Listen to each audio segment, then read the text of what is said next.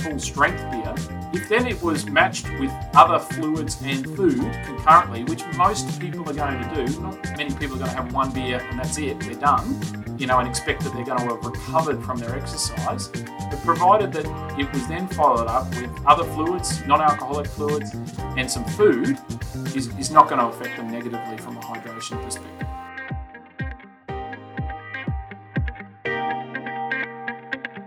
Hello and welcome to the Long Munch, the nutrition podcast for runners, cyclists and triathletes. I'm your host, Steph Gaskell, and I'm joined by my co-host, Alan McCubbin. How are you, Alan? I'm bloody exhausted, Steph. We've, myself and also Chris and Zoya, who work with us at Monash Uni, have been in the kitchen the last couple of days, cooking up all the food for the sodium replacement study, still got a little bit more to pack tomorrow, but my back is sore, my feet are sore. I'm glad to be sitting in a chair now because I've been standing on my feet for like 10 or 15 hours for the last 2 days in a row, and my old office-bound body's not used to it. It's been so long, since COVID, so yeah. Well, that's it. I mean, we haven't really, until the last few weeks, we haven't really been into the lab, so we haven't been on our feet because of that. And exactly right. Yep. Well, that's enough about me, Steph. What have you been up to? Well, today I went with Zoya, just finished her PhD studies and now is doing research work still at Monash. So we went to Alfred Centre to go on their database to have a look at the FODMAP content of the foods that we use. So these are the gastroenterology department at Monash Uni, the people that invented the term FODMAPs and run all the courses worldwide on it and do the certification of food products and all that kind of stuff. Exactly. Went back there to just check for the diets that we've got people on in our lead-in for studies. So. Yeah, it's a collaborator of ours for some of our gut research. Yeah. And then in a couple of days' time, I'm going to be in 35-degree heat with someone running for a couple hours. Woo! So I had my first one of that last week, and it was fine for me. Although the participant, it towards the end, it became a bit more of a struggle, which is understandable. Not being heat acclimatized, and it can get tough. So, but they made it through, so that's good. Yep. Awesome. Yeah, very good. So here on the Long Munch, we take a deep dive into those questions that you're asking your training partners and peers. So we have a part A that involves the researcher or a practitioner, and then we have a part B which is normally involving an athlete or perhaps even a coach. And if you want us to answer any of your questions, you can contact us on our social media, whether it be Facebook, Twitter, or Instagram at The Long Munch.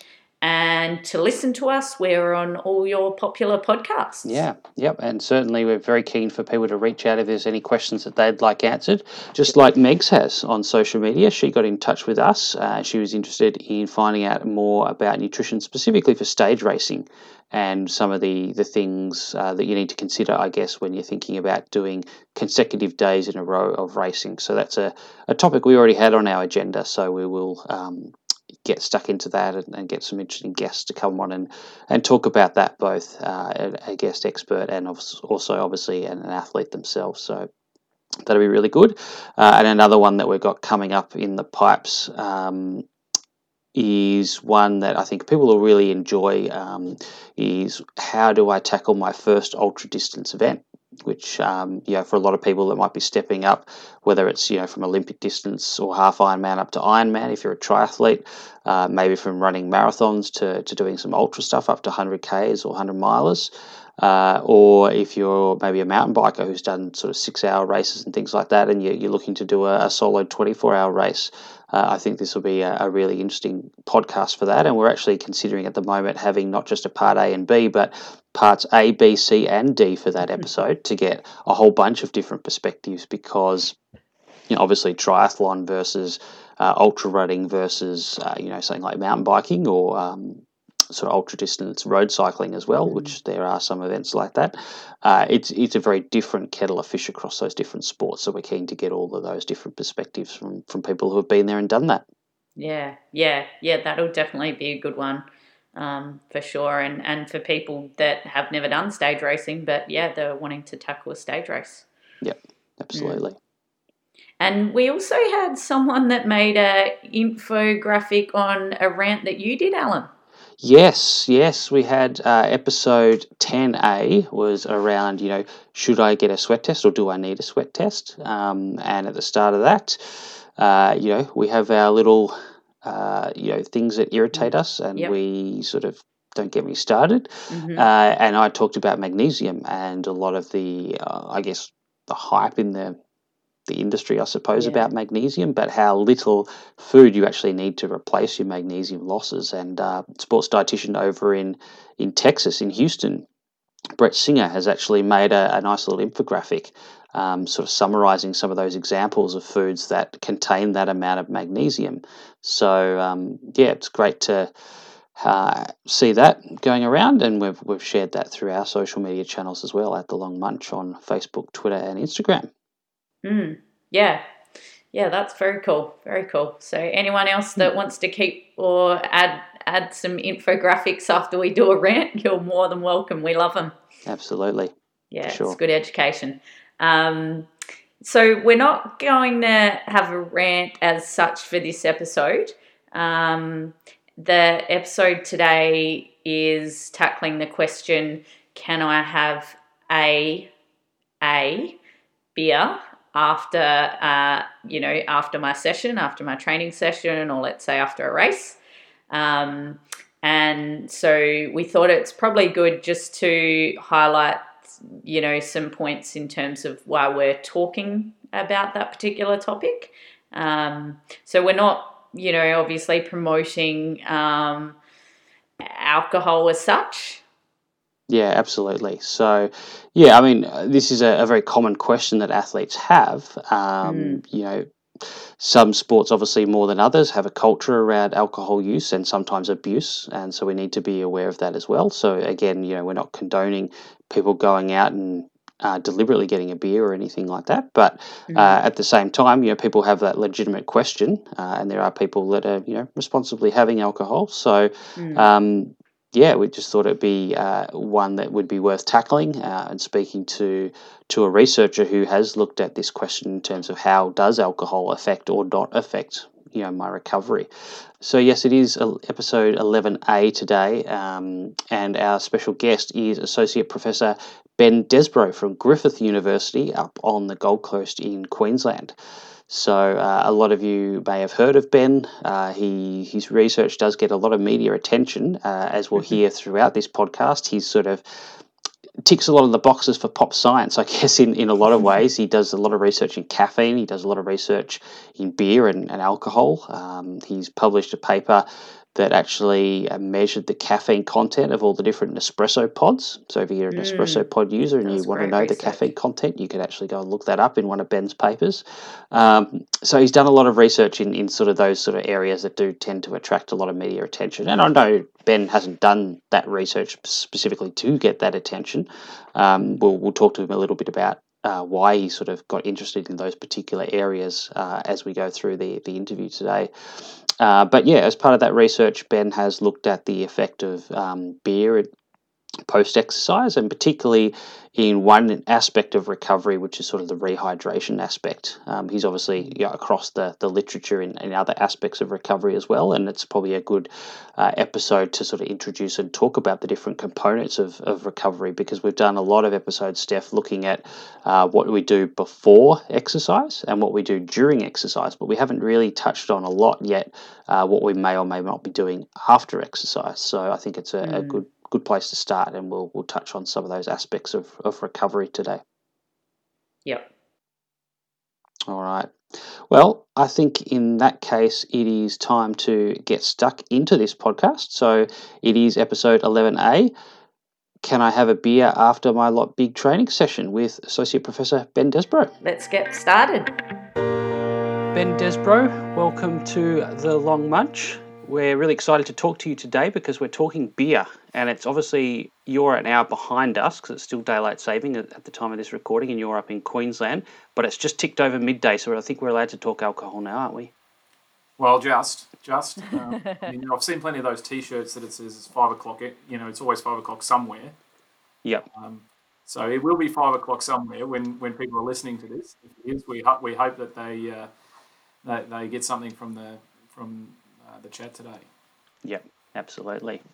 But first of all, I mean, you obviously work in research now at Griffith University and teaching obviously as well. But you started out your sports nutrition career at the Australian Institute of Sport right back in its heyday in the lead up to the Sydney 2000 Olympics. So I'm just curious what the environment around there was like back then. Obviously, the AIS has changed a fair bit over the years, but I mean that was really when that joint was pumping. Yeah, well, it was a great time to be at the AIS. It was also just a really great time in my life. I was in my late 20s. I'd worked as a dietitian for about 10 years in a hospital sort of environment. I was always interested in sport and had done an exercise science degree before doing sort of postgraduate dietetics.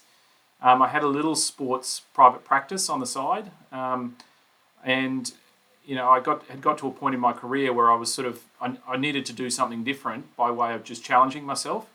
And I applied for a couple of jobs, and one of those was the fellowship at the Institute of Sport, and the other one was for as a product rep for Nestle in their sort of new medical nutrition wing that they were starting up at the time. So I applied for both jobs, and had the good fortune to be offered both of them at the same time. And I was honest during the interviews. I'd said I'd applied for other jobs, and I was looking for a bit of a career shift. And I was up front with both of the selection panels, and I went to my uncle, who's passed away now, but he was a real friend, mentor, and relative of mine, and he was a CEO of a company, and I sort of said, look, these are my two options. I can go and work for Nestle and get paid plenty of money to rep their products, or I can go to the Institute of Sport and as a sports nutrition fellow at the time, get paid next to nothing, but do something that I was really interested in and passionate about, and it was a unique opportunity. And he sort of looked at me and said, why are we even having this conversation? It's a no-brainer for him to say, look, you're young, go and do something that you get a unique opportunity to go and do. Don't, the money will be there. It will come in time, but the opportunities may not. And so it was a fairly brief, and I felt fairly silly conversation because it just seemed so clear to him to go in the direction that I ultimately took, and went down and really did change my career. It changed my life. I got married when I was down. I was engaged and said to my fiance, we were living in Brisbane, said, I've got this job. I want to go down to Canberra. We're going to get married halfway through the year. Do you mind if I disappear for 6 months before we get married? Look, it was just fantastic. As I said, it was just a great time in my life for establishing where my life was going to go for the next 10, 15 years. And it just happened to be at the time pre-Olympics as well. But for me personally, I didn't really think too much about that. I just thought more about the people I was going to work with, and the fact that I just wanted to take my career in a different direction. And what was that experience like then, having that lead up to the Sydney Olympics? Yeah, it was the place was really a buzz at the time. I guess having not worked there before, you just assumed that it was like that all the time, and it's very difficult to benchmark against what it was like 2 or 3 years before that. Louise Burke, who was department head at the time, had not long returned from South Africa. She'd had a sabbatical in South Africa, which was quite personally and professionally productive. She got married the year that I was in Canberra. I didn't get an invite to the wedding, which was I was a little bit bitter about. I was probably in the lab doing some work for Louise, probably at about 4 a.m. But whatever, you don't carry these things with you. But I remember when I arrived in Canberra, The first night I drove from Brisbane. So for those people who don't know sort of the distances, about 1,600 kilometres in my little Ford hatchback. And I arrived and stayed the night at Greg Cox's place. He put me up for the first night that I was there. And I knew Greg, but not fantastically well. I'd met him at a conference previously, and he'd encouraged me to apply for the fellowship, and he had put a good word in for me, which was quite nice as a fellow Queensland male dietitian. And so it was a great opportunity to go down and really the people that I went down with at the time, I really only knew Louise and Greg, and I was really looking forward to working with them, and that, they certainly didn't disappoint. They've disappointed me in other ways, but from a professional point of view, no. No, yeah, obviously, and yourself and Greg Cox obviously moved back to Queensland now since then, and you've been back at Griffith Uni. I think it was almost 20 years. Yeah, February 2002 I started. I'm not sure. I think it's like a T-shirt, a 20-year T-shirt or something they give you. I got a little medal for 15 years, but it wasn't gold, so I'm not sure what that means. Well, you just got to move up each time. You get bigger and better. Well, maybe we'll see. They haven't sort of said what do you want for your 20th. I haven't received that email yet, so I'm not sure. Yeah. And when you went across to the Gold Coast at Griffith Uni where you are now, obviously you're moving into a sort of teaching and research role. A lot of the people, I guess, that come through the AIS tend to go in more down the sort of, elite or professional sport path, but you went down the research path. Was there a particular reason for that? Was it an area that you had a certain interest in, or was it just the jobs that were available at the time? Well, immediately after leaving the AIS, it's a fellowship, so unless they had a continuing appointment, your fellowship ended and the next fellow came on. I went back to my employment at the Wesley Hospital in Brisbane, but the one thing that the AIS experience didn't give me was a formal academic qualification. I got a great experience. I got sort of world-leading exposure to research in sports nutrition, and I fell in love with it. I fell in love with the conversations that I had with the researchers in terms of, you discuss a paper and you never took the author's conclusion. Sometimes you agreed with the author in terms of their conclusion, but you just never took it at face value. It was always a deeper understanding and a deeper critique of what was written on the page than just reading the abstract. And I guess, broadly speaking, prior to the AIS experience, I was an abstract guy. My knowledge wasn't that deep, and I didn't have the understanding. And then, as I said, I got exposed to Louise and Greg and a real sort of culture of learning in the physiology department. Guys like, Alan Hahn. We had David Pine. And you're just sort of surrounded by people who wanted to learn more. And you're also generating this new information, and being the first to know that, was really, it sort of brought out my inner geek, I suppose. I just thought, I want to know more, and it's really nice if you not only know more, but you have something that other people might be interested in. So it's like a gift that you can generate for yourself.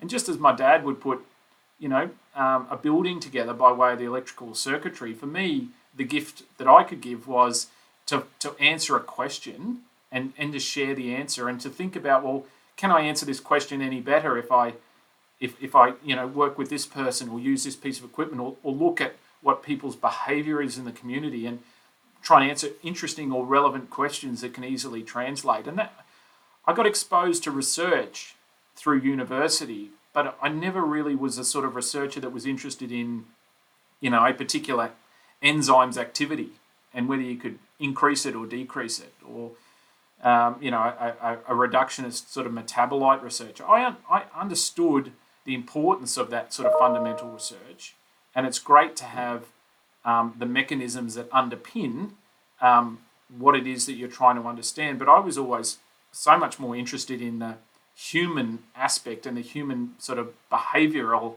whole body type responses, more so than sort of digging into one element of one component of a cell or a genetic signal or a protein regulation marker. Yeah, fair enough. And I mean, in terms of the research, I mean, we're going to talk about, one particular topic today, but I guess probably the two topics that you're probably best known for in terms of research are around caffeine and around beer or alcohol. There's a bit of a theme going there, Ben. What sort of got you interested in those two topics? Is it just sort of coincidental, or is it a bit of me search? Well, certainly, I wouldn't describe it as me search because I don't drink very much. And when I started doing research on caffeine, I never drank coffee either. So it sort of came back to having the opportunity to answer interesting questions. I was very fortunate when I was at the AIS. We did a study looking at pre and throughout exercise doses of caffeine. So it's a study. Greg Cox is the first author. It was published in the Journal of Applied Physiology in 2002, I think, or maybe 2000, where we basically looked at 6 milligrams per kilogram dose of caffeine, either given 1 hour before exercise or a measured dose, 1 milligram, given 6 times throughout an endurance exercise task. And we also threw in a cola trial into that study just to see or dispute the fact that a little bit of cola given towards the end of exercise would improve exercise performance. And sort of long story short was that, any of the forms of caffeine, either the pure caffeine given before or the caffeine given during or the cola given right at the end, seem to have an ergogenic response. That study, which we conducted, the data collection in 1999, was a sort of a forerunner to a lot more caffeine research. And the reason that I embarked on that was because it presented an opportunity. At the time, the Australian rugby union captain was George Gregan, and he was seen before a test match taking some tablets in a change room, and it made sort of national headlines as a sporting disgrace story that someone could be seen to be taking a performance-enhancing supplement in a tablet form before they went out and competed.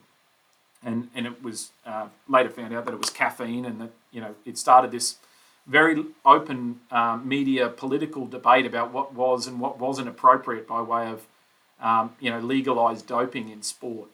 And the long story short of that was that any Australian Sports Institute or academy was immediately told by the government, you're no longer doing caffeine research, because they didn't want the political connection to sports doping associated, having any association with Australian sport or publicly funded money. And at that stage, I'd moved to Griffith. We'd done some work in caffeine. I was familiar with the literature. I was familiar with where the evidence was at. It had become a legalised substance. It was no longer on the WADA prohibited substances list, so it really just opened up an opportunity to explore an area that I was interested in.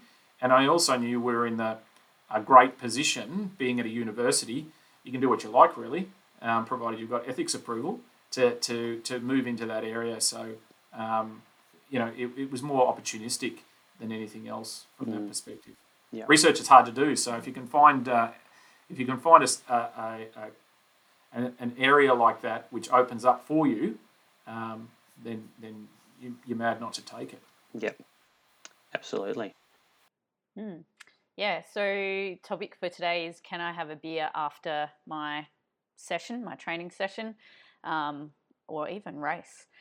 So beer, as we know, can be highly sought after or perhaps even shied away from after training, depending on the culture of the sport, the time of day, and the level of the athlete. So if we strip away the cultural aspect for a minute and think about the science, what are the potential concerns with alcohol in the post-exercise period? Yeah, well, I think, and that's what we've tried to do with our research, is think about beer in that sense. We often describe, sports nutrition in terms of recovery according to the sort of 4 R's: rehydration, restoration of fuel, primarily muscle glycogen, repair of skeletal muscle damage, and the last R, which to me is often overlooked is relaxation. So, what does someone do to relax and unwind? And I treat each of the R's with equal respect. And so when you consider beer, it has the potential to influence every R. There's not too many, post-exercise fluids that have that potential, but beer is one of them. Yep. I think we also want to add in 5 R's now to recovery nutrition after Isabella Russow's research. So we want to add in another one with regulate for the gut barrier. Okay. So we're just going to keep adding to the R's. Well, if you get 7 R's and a C, apparently then it becomes a pirate. Nice. Well, that's the other way around, unfortunately. 7 C's and an R. But we've got too many R's. We do. We'll be up to 15 soon. Yeah, well, I'm not creative enough to come up with another R. I just look at the ones we've got and go, okay, well, how does this relate to the one? So if it's 5 now, I can talk to you about that one as well, because we've done some work looking at changing gut microbiota and alcohol as well. So I'll have a crack at the 5th R, but that'll be off the cuff. Yep. All right, cool. So I guess have these concerns been researched much in scenarios that are actually relevant to athletes? So has there been much research in this area? Yeah, well, some yes and some no, if we look at the R's. So the way I would describe each of them in terms of the level of evidence, and I guess I'm doing this reflecting on beer post-exercise as opposed to your specific question, because I want to come to your specific question in a minute, because I think there's some key words in the question which we'll elaborate in more detail to try and answer that.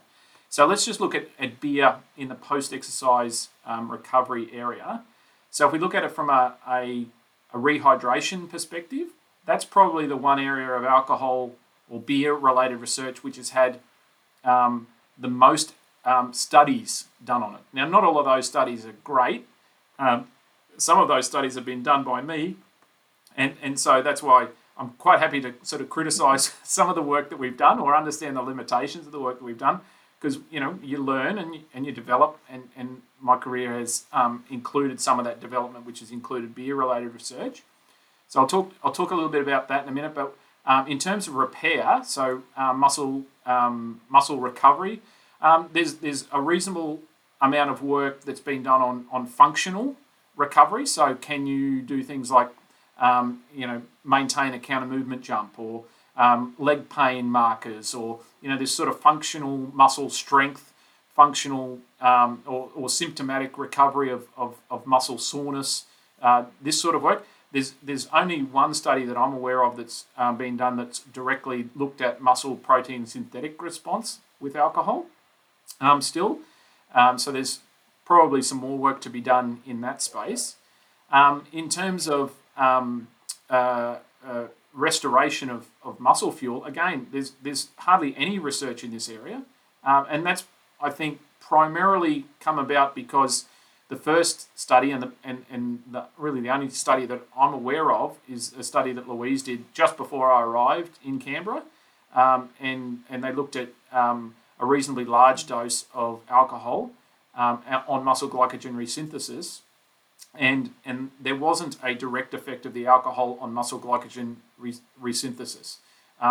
What they showed was that if it replaced or displaced carbohydrate, the alcohol that is, then you saw a reduced muscle glycogen synthetic response. But it was more to do with the presence of the carbohydrate than an attenuation that was caused by the alcohol per se, if that makes sense. And then there's been absolutely nothing on relaxation, although there's been a lot of anecdotal, pseudoscience going on there. I was going to say, there's plenty of that. So we try and answer questions that we don't know or what the answer is going to be before we start the experiment. It's not an experiment if you already know what you're going to find out. And beer often makes people relax, sometimes too much.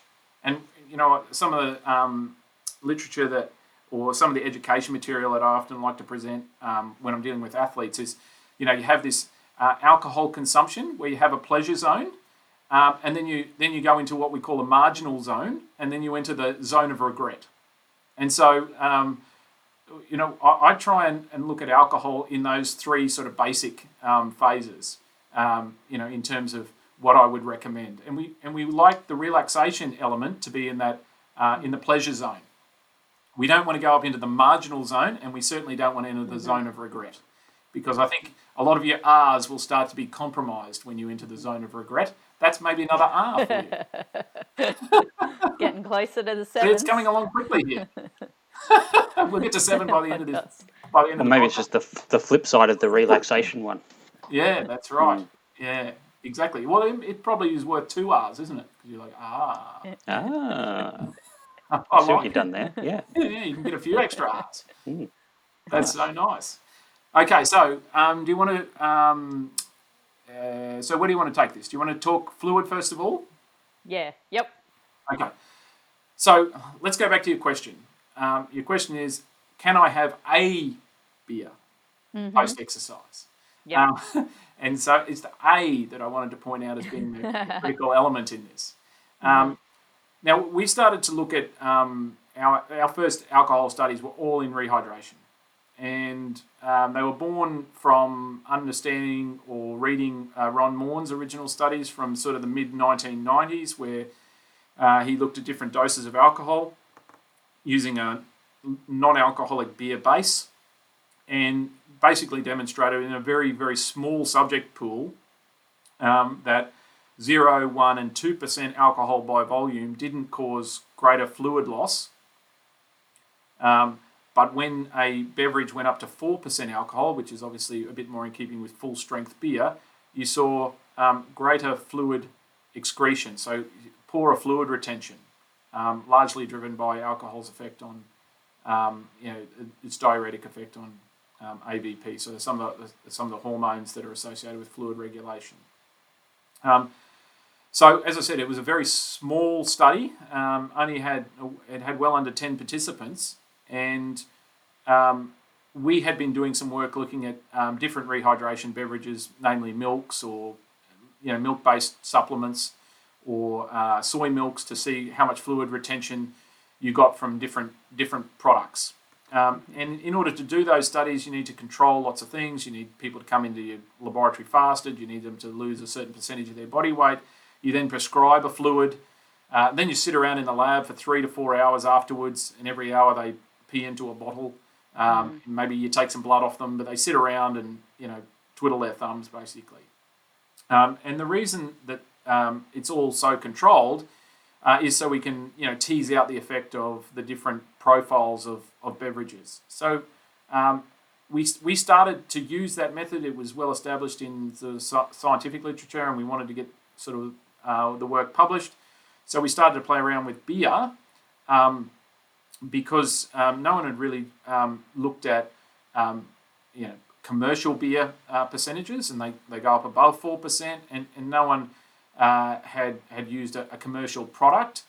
And as I said, the subjects had relatively small participant numbers. So we thought we could do a little bit better job by looking at increasing the participant pool size, using commercial products, and also look at the combination of changes in alcohol and changes in electrolytes, because we knew that from the literature on sodium that you could get a greater fluid retention based on the sodium concentration of the beverage. So we played around with commercial beverages, choosing some low alcohol beers, some regular beers, and adding or not adding some additional sodium to those beers. So we did a couple of studies in that area, and they were sort of tightly controlled studies. But one of the reasons that I was really interested in beer or beer from a rehydration perspective was for exactly one of the reasons that we control in our studies. That is that beer can be consumed in large volumes. Mm-hmm. And whenever we conducted these studies, that would be the first thing that we would have to cap. You need to drink the same volume of the different fluids that you're providing, because the volume consumed is obviously going to have a large effect on how much fluid is potentially retained. And so when you watch human behaviour, I walk a fine line between stalking and observing. And so when I observe human behaviour, I see a lot of people drinking large volumes of beer. They enjoy it. It's highly accessible. It's in lots of places. And the vessels in which it's often consumed are also quite large, which encourages people to drink large volumes. And also has a sort of taste or flavour profile that people don't seem to get sick of. Now, it could be that they're getting more and more intoxicated and therefore less sensitive to what they stick in their mouth. But nonetheless, even lower alcohol beers, people don't tend to stop drinking because of an element of flavour fatigue. So for me, it was a sort of natural product to look at. Now, to get back to the sort of study results, or what we know about hydration from beer, is that it probably reflects what Ron Morn discovered in the mid 1990s. That is, once you go sort of above 4% alcohol by volume, you do get that diuretic effect. But less than that, the diuretic effect of alcohol is actually reasonably weak, and it can be moderated by adding, in our case, sodium, but quite possibly other constituents as well, which change the fluid retention capacity of the fluid as it comes in. But beer itself is, reasonably, sort of its solute mix is reasonably good for sort of fluid retention. It's the alcohol that's the problem. Yeah, and I guess that's what people talk about, breaking the seal when you have a few drinks, and that's exactly that effect, isn't it? That you suddenly need to pee because you're not you switched off that signal that tells you to retain water in the body, and so you end up urinating a lot of very dilute urine. Correct. Yeah. So if you can avoid that suppression, well then you're actually in a situation where, from a social perspective, you may actually drink quite a lot of fluid, and depending on what you're eating and other things, you may be able to retain a reasonable amount of that as well. Now, we've gone on from a hydration perspective to do a whole range of other studies, which have now mostly focused on ad libitum consumption with fluids and food. Now, again, they're still structured studies, and there's some limitations to what we're doing, but we're trying to shift away from this design where we tightly control everything.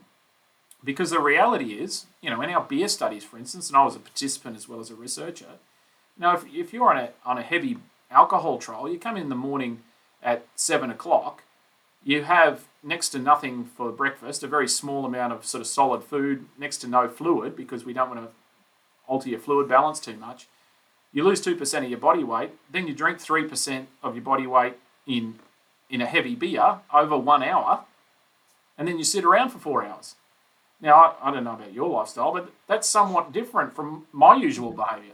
And I remember my wife picking me up from one of the trials at about 3 o'clock in the afternoon with a raging hangover that I had, and we had to go and pick my girls up from school. And I distinctly remember my wife looking over to me and saying, "Don't you dare get out of the car," because it's not normalised behaviour to be sort of staggering around a primary school at 3 in the afternoon drunk. And you can't, the claim to say, "Well, I'm doing it for science," doesn't really cut it. Not the most believable, even though it is true. So yeah, I guess from a hydration perspective, I've sort of moderated my view, so that from to answer your question, is a beer likely to have a negative impact on your hydration status? The answer would be no. And that doesn't matter whether it's full strength beer or light beer? Well, even if it was full strength beer, your total alcohol dose is going to be relatively small. And in our studies, we're giving large volumes of full strength beer. So the total alcohol dose that you're getting is relatively large, and you are seeing an effect on hydration. I wouldn't describe it as a huge effect, but you are able to tease it out when you set it up to be very, I guess, a considerable difference in terms of the amount of alcohol that comes in over a relatively short period of time. So one beer, even if it was full strength beer, if then it was matched with other fluids and food concurrently, which most people are going to do, not many people are going to have one beer and that's it, they're done, and expect that they're going to have recovered from their exercise, but provided that it was then followed up with, other fluids, non-alcoholic fluids, and some food, is not going to affect them negatively from a hydration perspective. The study hasn't been done, but you can draw enough conclusions from the work that's been done to suggest, that you'd be pretty confident with that. Yep. And so I guess from that perspective, then the only negative consequence of maybe having a beer is simply if it then means that you're not, for whatever reason, you're not then having the other things that you might want to from a recovery perspective in terms of enough carbohydrate or enough protein or something like that. Yeah, so I guess, and that's harps back to the work that, from that study that Louise did in the late 90s as well, which, that's where the harm's done, right? It's not necessarily the one beer, it's what the one beer is displacing and the potential impact of that.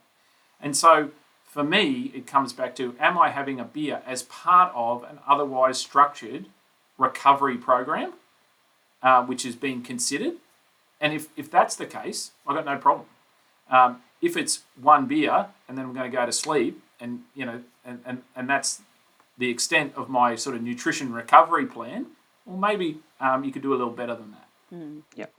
So the potential issue then may come more so if you take a leaf out of the Victorian Premier's book and get on the beers. Well, it's amazing what you can become known for. Obviously, it's been turned into a song. The song's been well received, and so I guess there's the challenge when you work in this space is always about determining what is a low. When people use relative terms, getting on the beers, what does that actually mean? It doesn't quantify or provide any advice as to what that actually means. For me, getting on the beers personally, well, that'd be 2 beers because I don't drink very much. I'd be on the beers at that point. Now, some people would be heading to the bottle shop after 2 beers, thinking, well, I haven't even started, right? Like I've got to resupply here because I've run out of what I've got. So I guess this is the challenge also with applying what we know from science to the alcohol area, because science has or describes moderate alcohol consumption or low alcohol consumption in a certain range, and from a personal perspective, I don't necessarily align with those ranges. So it might say a moderate alcohol consumption is 1 gram per kilo body weight of alcohol. So for me, that's 8 to 9 standard drinks. Now, if I was to have 8 to 9 standard drinks in a relatively short period of time, I would not describe that as moderate alcohol consumption. I would describe that as my biggest night of the year. And so there's whereas in the low alcohol science, it's usually about 0.5 grams per kilo body weight, which, as I said, for me is still 4.5 standard drinks. That's still a big night for me. Yep. And so I think this is where we need to understand what is the science saying and what is my behaviour or the behaviour of the athletes that I'm working with likely to be. Now, I've worked with cricketers and I've been to their houses when we've been doing cooking nights, and you might just open up the fridge and do a quick check before you go out to the shop, to buy the ingredients for your cooking night, and you open it up and you think, well, there's got to be a couple of ingredients here, I'll save myself some money. And there's the only thing that's sort of green and leafy is the BB label. It's a plant-based beverage, but there's absolutely nothing other than beer in the fridge. And so their moderate alcohol consumption is probably more aligned to what science is saying is moderate alcohol consumption.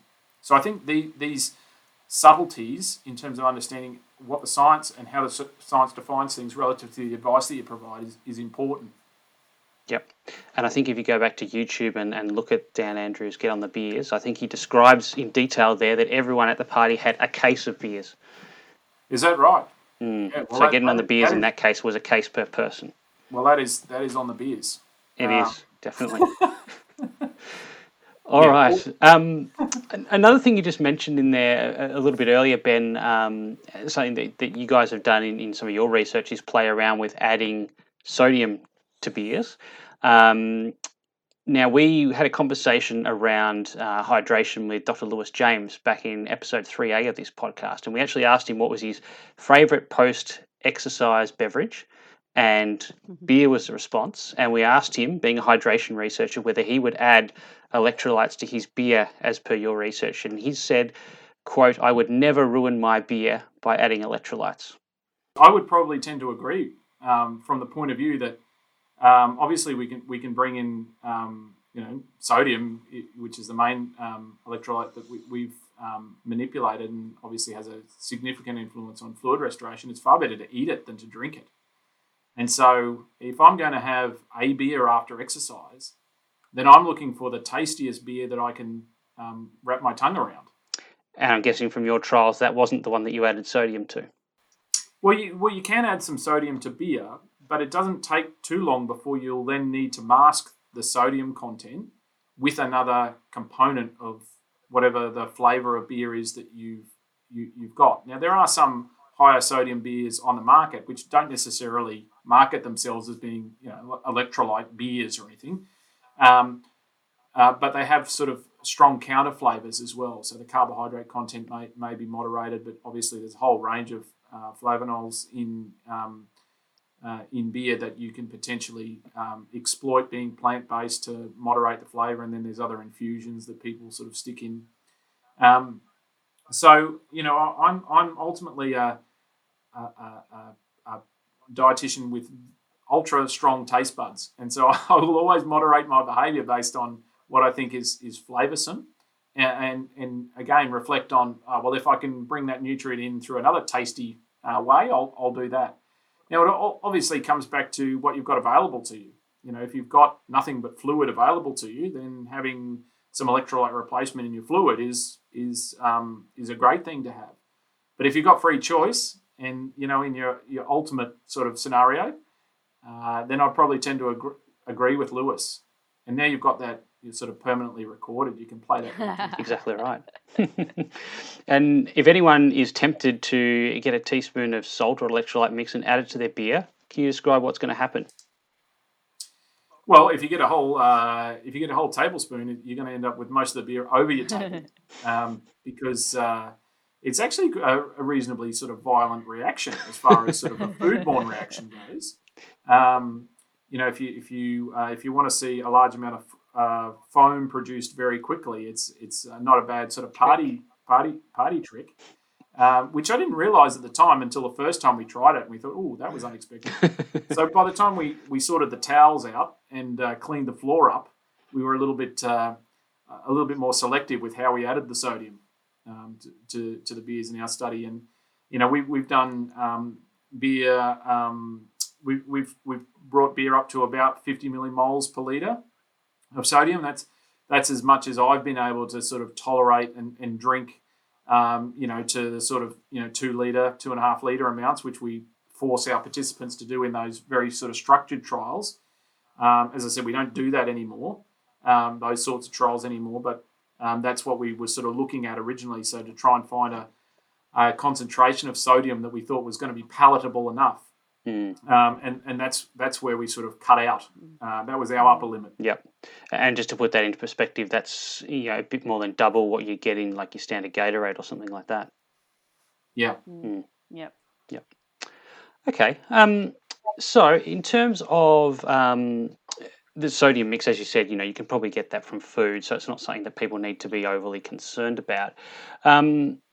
We talked a little bit earlier about the sort of the muscle function and recovery stuff. Do you want to talk a bit, and you mentioned there was sort of one study on that and a few around sort of counter movement jumps and things like that. Do you want to just talk a little bit about that and alcohol? Sure. Well, the one study that's looked at muscle protein synthetic responses is actually an Australian study. It's by Evelyn Parr and a group in Melbourne.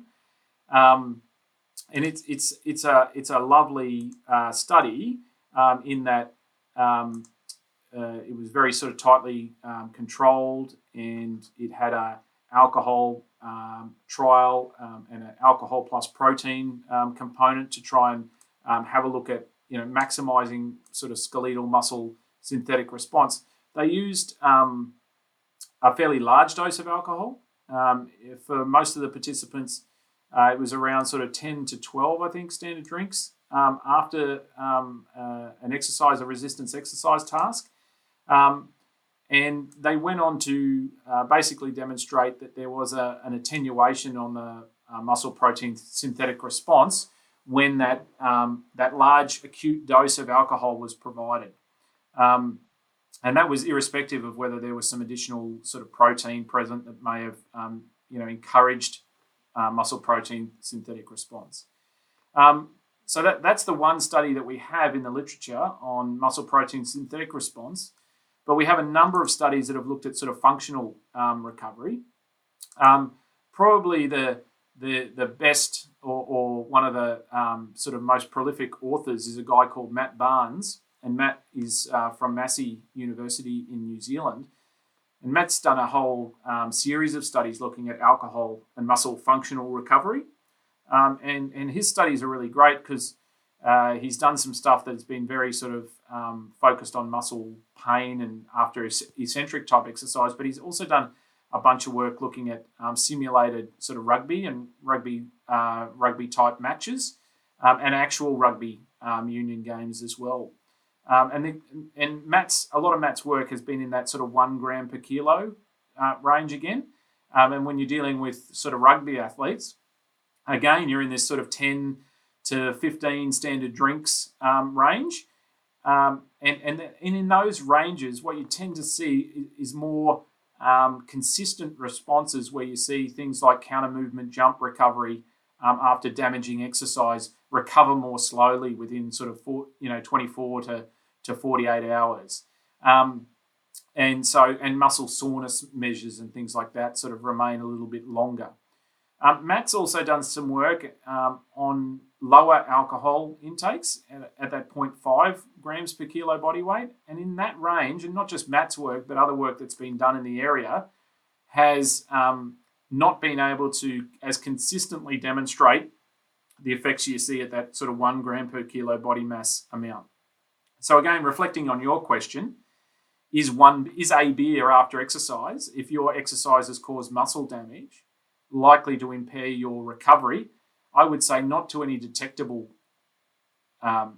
measure that we have at the moment. I would suggest if you embarked on a study where you were going to the expense of measuring muscle synthetic response and you gave people 1 beer after exercise and you were expecting to see an effect, I think you're going to be disappointed. Yep. And it sounds like from what you're saying, possibly even 2 or 3 standard drinks is unlikely to have any substantial effect either, or one that we can measure. Correct. Yeah.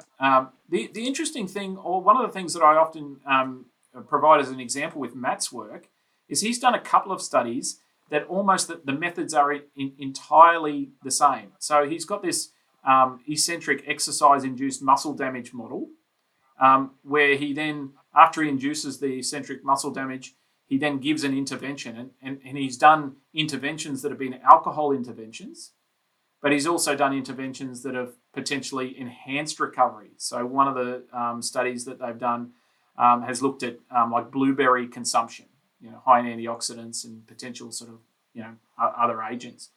And the interesting thing is when you have a look at those papers, and they're done by the same author using the same method, if you compare the study that looks at low dose of alcohol and directly compare that with the blueberry paper, the blueberry paper has about 5 or 6 times the number of citations that the low dose alcohol paper has. Like it's not even close. So the science that we know about blueberry consumption after muscle damage is technically occurring at 5 times the rate that we're understanding what a low dose of alcohol might do. And to me, I see that as somewhat counterintuitive, because I'm seeing a lot more people drinking low amounts of alcohol after sport than I am seeing them popping the blueberries. Yeah. But that's just the way sort of the science evolves, and I do find it quite humorous when I think about it. You sort of think, I don't think I've ever seen anyone popping a couple of blueberries after an exercise task. No, I can't see the punnets being handed around or anything like that. I mean, maybe I'd like to see the punnets handed around, but I'm not seeing it handed around. And I would be weird if I was the guy handing the punnets around. And so I sort of think, well, as a scientist, we do have a responsibility to answer questions that are relevant to the way we behave, right? So to me, not having many studies in that low dose alcohol area is a crying shame. It presents an opportunity for research, but it's still disappointing that we see far more research done on unusual behaviours. And okay, it might enhance recovery, and it might be a product that you can then demonstrate and sell as being, a commercially viable outcome. But I think there's always a place for looking at what people are doing and trying to better understand the implications of that behaviour. Okay. So just to sort of bring all this together to a bit of a close, I guess, from a recovery point of view, both in terms of rehydration and in terms of repair of muscle damage and that sort of thing, and adaptation to training, I guess coming back to that question, can I have a beer after training? I think the answer is unequivocally yes. That's not a problem, whether it's heavy or light beer. 2 or 3 standard drinks, I guess we don't have perfect science on that, but I guess what we do have suggests that, again, it may not be an issue.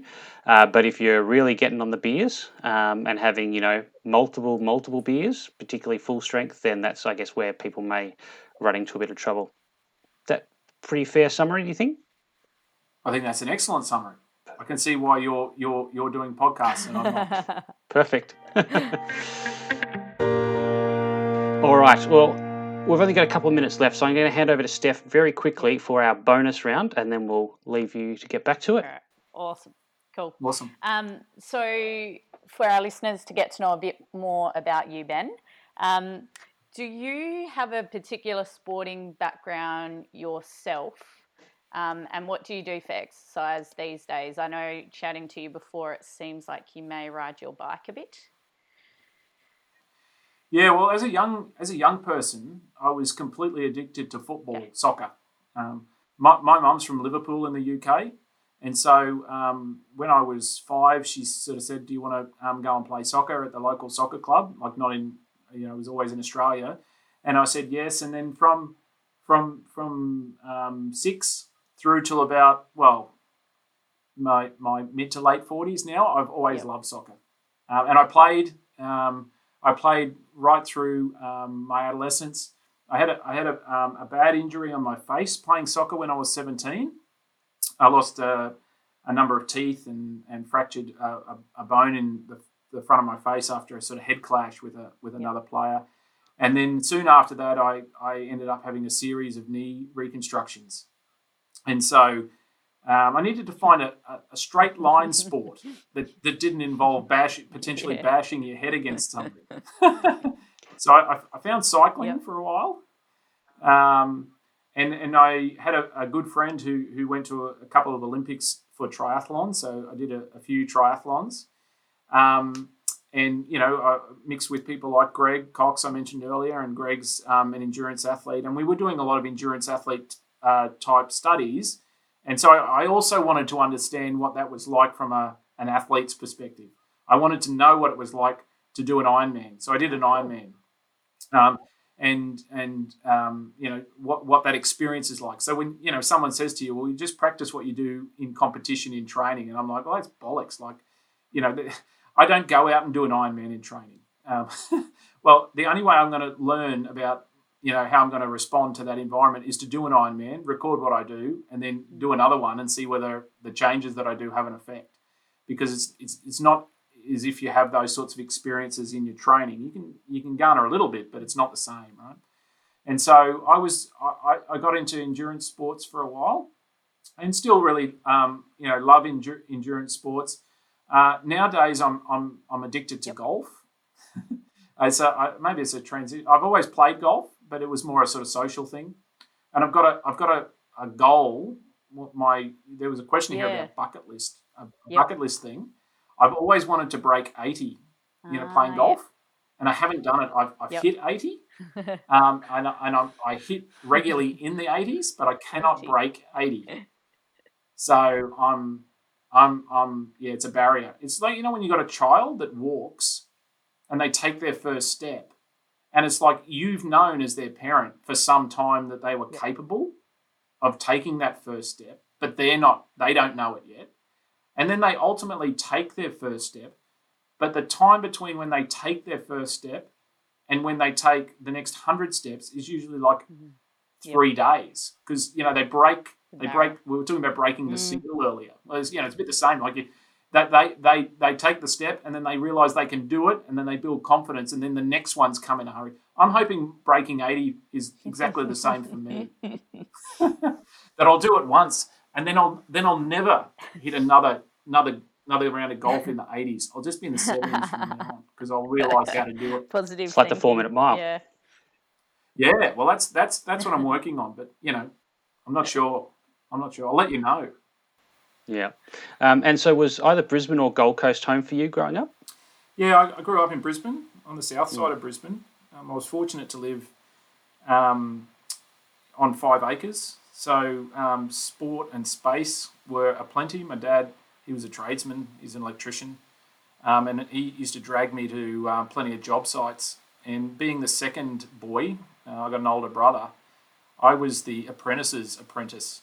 So, if you needed a tool from the back of the car and it was a boring tool like a screwdriver, then I was the bloke getting that. If it was a drill, my older brother would be told to get that from the car. And what I learned from that was that I really looked forward to cleaning the job up at the end of the day. I was pretty tardy during the day, but as soon as Dad said, "Oh, we're done for the day, we need to pack the car up," I was like lightning. And I guess it taught me a couple of things. One, that some brilliant people who don't have university qualifications, who are extraordinarily intelligent, hardworking, and their problem solving ability is really impressive. And the other thing it taught me was that I couldn't survive being a tradie.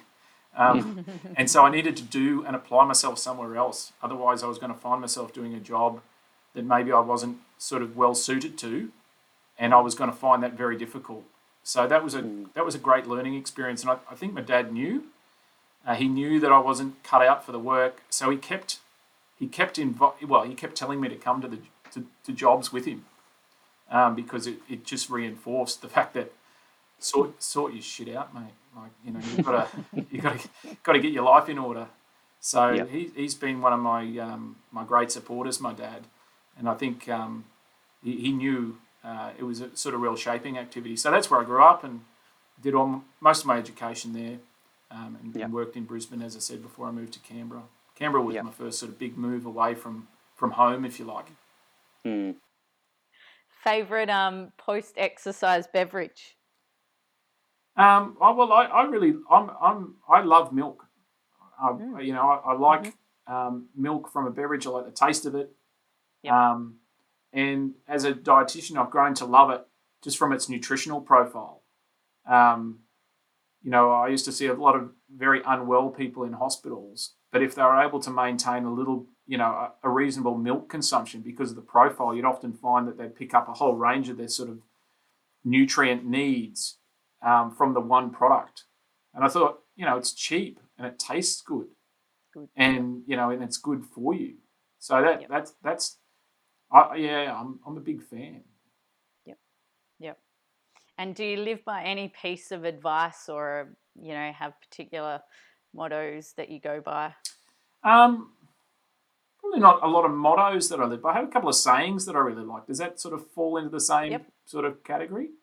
Yep. I mean, my basic motto, I guess, is just be a good person, But the sayings that I like, one of the sayings that I find most accurate is, money doesn't make a person, it unmasks them. And I read that once in my favourite book. My favourite book is about a guy called Chuck Feeney. And you may not know who Chuck Feeney is, but the book is called The Billionaire Who Wasn't. And he is a guy who made his fortune in duty-free goods. He was right at the start of the era of international air travel. And DFO, I'm not sure if you've ever seen a DFO store in an airport, but he was one of the few there were three owners of DFO. He was always an entrepreneurial sort of fella, but he got into this duty-free outlet, was DFO. It basically goes, it highlights what happened to the other owners of DFO, but with a particular focus on Chuck Feeney, because he decided he had all of this money. He was from a very modest, his parents were from a very modest background, and so he knew that he wasn't going to be able to get rid of. He had more money than he could possibly deal with, and so he looked at, well, how do I manage this situation? He said, I can leave it to my family, but he'd seen an environment where families had imploded when the person died. He said it was like a burden that that was then thrust upon on his family. So he didn't want to give his money away to his family. He gave them enough. Yep. They're not going to be hungry. Let's leave it like that. Or he could give it away, in his estate back to the government. But he was a businessman who hated waste, and he'd seen so much governmental waste. He couldn't bring his mind to leaving it to someone who's going to waste his money. So to his mind, there was really only one answer that he had, which was to give all of his money away before he died, or at least all of the excess money that he had. So he set up a philanthropic foundation called Atlantic Philanthropies, and he's very secretive, very reclusive. He doesn't like his photos being taken, but so this board of Atlantic Philanthropies, which he set up, he gave all of his money, hundreds of millions of dollars, to this foundation, which then gave the money away to secretly to different sort of charitable organisations, educational institutes, and things like that. In the front of the book, that quote, "Money doesn't make a person; it unmasks them." I just think it really just resonated with me. When you see money and you see power, then you see a true individual, and both in a positive and a negative sense. And the other thing, which is sort of goes against a podcast entirely, the other statement that I really love, is that sometimes there's a lot to be said by not saying very much. Absolutely. I'm not sure if that's a good spot to end. No, that's good. Last question. What's your next substance that you're going to tackle? You've looking at caffeine and beer. Do you have another one on the agenda that you're already looking at, or you've got your sights set on? Yeah, well, I'm fortunate now to have had several PhD students finish, and because of that, you get the opportunity to work through them, if you like. It's one of the great things about academia, is that your research expands even if you're not sort of doing the work. We've got a large interest at the moment in CBD, the cannabidiol, a non-psychoactive component of cannabis. And so I do feel a little bit awkward saying to people, well, I started with caffeine, we moved to alcohol, and now we're into cannabis, as to where things are going to go next. But look, I would not say that we have a particular. I did describe our research at one point as being research on legalised drug use, with cannabis becoming legalised or more liberal. That we could move into that space. So it's whatever the government says you're now going to be able to sort of go outside and sort of make yourself feel good on. That's the thing we'll hit next. Watch this space. Fair enough. That's it. Awesome. Cool. All right. Well, thanks so much for your time, Ben. It's been great to have a chat to you about thanks for inviting me. Beer or beers, depending on the scenario, and all the different permutations and combinations with those, and obviously the effect on recovery, and hopefully put a bit of anxiety to bed, I think, for a few athletes, hopefully, that they can have a beer after their session. Oh, it's been lovely to chat to the both of you. Thanks again. Awesome.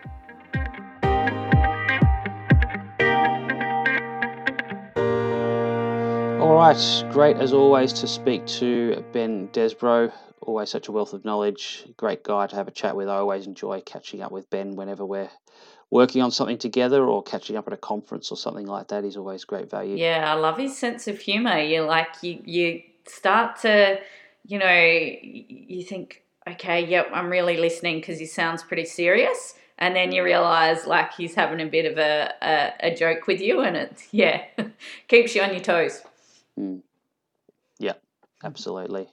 So I think we've pretty much summarised this this episode already in terms of, can I have a beer after my big training session? And the answer is, most of the time, yes, assuming that that's legal.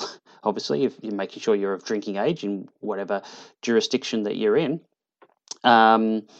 And for those who didn't get the reference to getting on the beers, and Dan Andrews, if you go onto YouTube and look at Dan Andrews Get on the Beers, you'll see exactly what we're talking about.